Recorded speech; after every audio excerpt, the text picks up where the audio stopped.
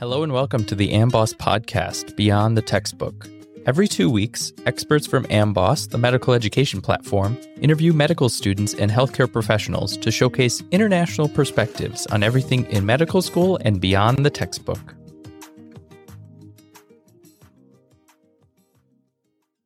Hello and welcome to the Amboss podcast, Beyond the Textbook.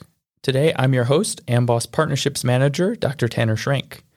And we are joined by Oleksandr Sydoruk, a medical student at Jagiellonian University Medical College here in Kraków, Poland. Now, as we continue examining the differences between medical education systems globally, we wanted to gain a current student's perspective on the changing field, as well as focus on the huge impact that the war in neighboring Ukraine has had on folks living in Poland. Our guest, Olek, studies medicine at Uniwersytet Jagielloński and dedicates his free time to raise funds and deliver much-needed supplies to those who have fled Ukraine. Welcome to the show, and thank you so much for being here. Thank you for having me.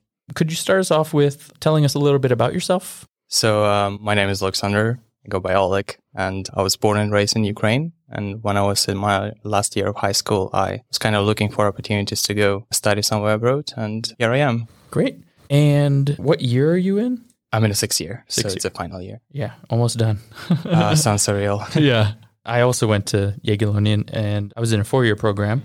It felt like I was there for a decade, But looking back, now that you're almost a doctor, what have been the biggest obstacles for you? I didn't struggle that much, although my first year, which was an absolute nightmare. Oh, yeah. Yeah, I guess it all comes down to being in a completely different system than I was used to. Mm-hmm. I was 17 at the time, so I guess my maturity level was lower than it was supposed to be. I just didn't know how to study. I didn't know how to behave in this environment. Also, being in an English-speaking environment was kind of a huge step up for me because I'm from a non-English-speaking country. So right. It took me around a year to adjust to everything. Mm-hmm. But from there on, I think it was kind of getting better and better with every year. Yeah. That's a huge decision to make at 17. Yeah. And you're from Lviv? Yes, I am. Yeah. So you grew up speaking Ukrainian? Yes. And you're studying in English? I am. Okay. Since you started in 2017, have you noticed any major changes in the education and healthcare systems besides the pandemic? Right. Yeah, pandemic played a huge role, and I think most of the lectures transitioned to the online format, and it still stays the same way. So it's kind of a huge change in the whole education system. I can't say I'm a big supporter, but on the other hand, it's more convenient to stay at home and kind of be in your own space, listening to those lectures. There's no need to go. But at the same time, you kind of feel more distracted when you're in your place. Now that you're in your 6th year, you must have more in-person interactions with patients. Yeah, definitely. Our 6th year is like 100% full-time inpatient experience. So That's been great so far. Lots of exposure to different kinds of patients in different wards, different clinics. Right. Yeah. Okay. So now that you're finishing up, do you plan on taking the USMLE or the LEC or the KROK in order to practice medicine in the US, Poland, or Ukraine? I took step 1 and step 2 CK. Okay. So thankfully I'm done with it. Nice. Yeah, I'm not sure whether I will apply to the US for residency. It was a terrible thing to go through, but at the same time, it gave me an enormous knowledge. Yeah. So what strategies did you use to prepare for these while you were also taking tests for the university and seeing patients in the clinic? So in my case, it was kind of less is more. So I tried to choose only like a few resources, which I kind of stick to it. And that was the major difference comparing to my first year where we had like for anatomy, there were like 5 textbooks, 2 atlases, and you didn't know what to do with yourself. So you kind of had to skim through every single one of those. Whereas here, I decided to kind of stick to 3 resources and just master them. And so I would have a textbook, I would have a question bank, I would have videos, and kind of go through it a few times. Mm-hmm. So then you're not just reading all the material day in and day out, but you're getting it in the different forms. Yeah, you read a book. It's a foundation, then you watch some videos, add extra material, and then there's information consolidation with question bank. So yeah, sounds like a winning strategy. It was, yeah. Yeah, excellent. I would recommend. Yeah. All right. So shifting gears a little bit, talking about Russia's invasion of Ukraine last year in February of 2022. Now, you've worked with the international students at UJ in the form of the volunteer group, UJ Students for Ukraine. Could you tell us a little bit about how that started and what you've done to help refugees in Poland and those still in Ukraine? Yeah, so we came up with that idea the day the war started. So my colleagues from school, we just felt like we cannot sit and do nothing. So we wanted to do something. We didn't really know what are we going to do, but there was this kind of, just group idea that we have to. So there isn't much information available in English for all foreigners who are staying here. So we initially kind of became like a coordination center. So we would contact different donation points, volunteering stations, and get information from them, translate it into English, and then share it with our peers. Then made a spreadsheet where we would get information, like contact details from our students, and ask them what would they interested in, whether it's donate something or volunteer, and so on. Some students actually provided temporary housing for refugees, which was like incredible. Yeah.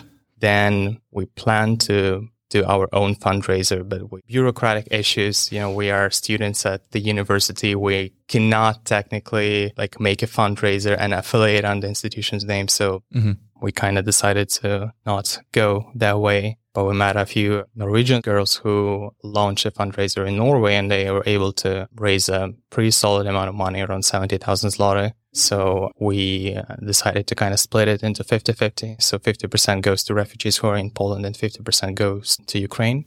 So from that 50% which goes to Ukraine, we spent vast majority on first aid kits. So in the first month or two, there was no supplies whatsoever. So we had to contact supplier, get their details, ask them to send all of these components to us so we can assemble them and send them directly to front lines. Wow. Yeah. And as for here, we would spend money on medications, toiletries, food, and just donate it to different donation centers. So it's not just moving money around, but you actually coordinated and bought the supplies and then got together and put in the man hours to actually package the first aid kits. Yeah, it was like a full-time job. I never realized how difficult volunteering is. You have to dedicate a lot of time, and it's difficult because of human mentality, because it doesn't bring you anything, right? It's completely altruistic. So I guess it's difficult to find people. And I was lucky enough to have colleagues who supported this idea and who dedicated their own time with no benefit. Right. That's huge. And I talk to people, back in the US or in other countries, and they're always surprised at how many people came from Ukraine into Poland. But it makes total sense. They're neighboring countries. There's a huge border that they share, and the cultures are very similar. Right. But I think it's kind of mind-blowing when you think about how many people came just to Krakow, Right. And already there were a lot of Ukrainians in the population here, but now there's just so many. And when you were coordinating all of this and connecting with different donation centers and you found these Norwegian students, was there anything that really surprised you about working with the refugees here in Poland? Well, I can say that the whole unity surprised me a lot. Everybody was so united, for the sake of a good thing. I went to the border during one of the first days as a translator and medical volunteer. Wow. And I was surprised seeing people from all over Poland coming with huge minivans of supplies, living supplies at the temporary shelters, and bringing people with them who would provide a temporary accommodation to. And it happened not only people from Poland, but I met people from Germany, Netherlands who would come with multiple cars, just trying to pick some people and host them for indefinite period of time. And yeah, that's been a surreal experience. Yeah. It's a terrible thing what happened, because those people lost everything, and it was generally difficult to interact with them because they don't speak the language. The languages are pretty similar. You can understand on some basic level, but when it comes to some complex stuff like paperwork, even medical help, a lot of oncologic patients came to Poland. And I remember one of the first days they were coming in, where can we get the medications? And it's not that easy. Even if you have prescription, you can't just go to the pharmacy and buy a chemo drug, right? You have to go to the hospital, you have to register. So thankfully nowadays there are good regulations. So there are no that many issues as there were at the very beginning. Yeah. I think you touched on it too. There's lots of bureaucracy and lots of paperwork that everyone had to get through. Yeah. Yeah. As usual. Yeah. But I think it has been really pleasantly surprising how many ways that Poles and the government and the school and different foundations have come together to help those in need. Specifically, according to the Polish Economic Institute, over 75% of Poles helped refugees from Ukraine early in the war. They spent about 2 billion euro of their own money. Wow. So it's just unbelievable the amount of support that they've brought. But it really does make sense, because you think of it, it's your own community, you know? when it started, we didn't even think twice. It's just, I have things to give, so I'm just going to go donate them. Right. Yeah. And if any of our listeners would like to contribute to these causes, what would you say is the best way for them to do that? So that was also kind of our focus at the very beginning, is to direct people to legit organizations, because there's a lot of gray area in terms of like collecting money. A lot of people make money on war. Yeah. So as for now, I can recommend United 24. This is an initiative led by the president of Ukraine. And a lot of people might have seen it because there are a lot of different celebrities who are ambassadors of that program, and they have different fundraisers. As far as I know, now they are collecting money for ambulances, for generators for the hospitals, and also for some drones. So it's completely legit. Every single cent goes to where it should go. So and has a pretty nice interface, the website, so it's easy to donate if you have an opportunity. There are still donation points in Krakow. The information which we have on our Instagram page is still valid. So if you feel like you have some goods to donate, it would be great if you could do so. Yeah, that's a good point.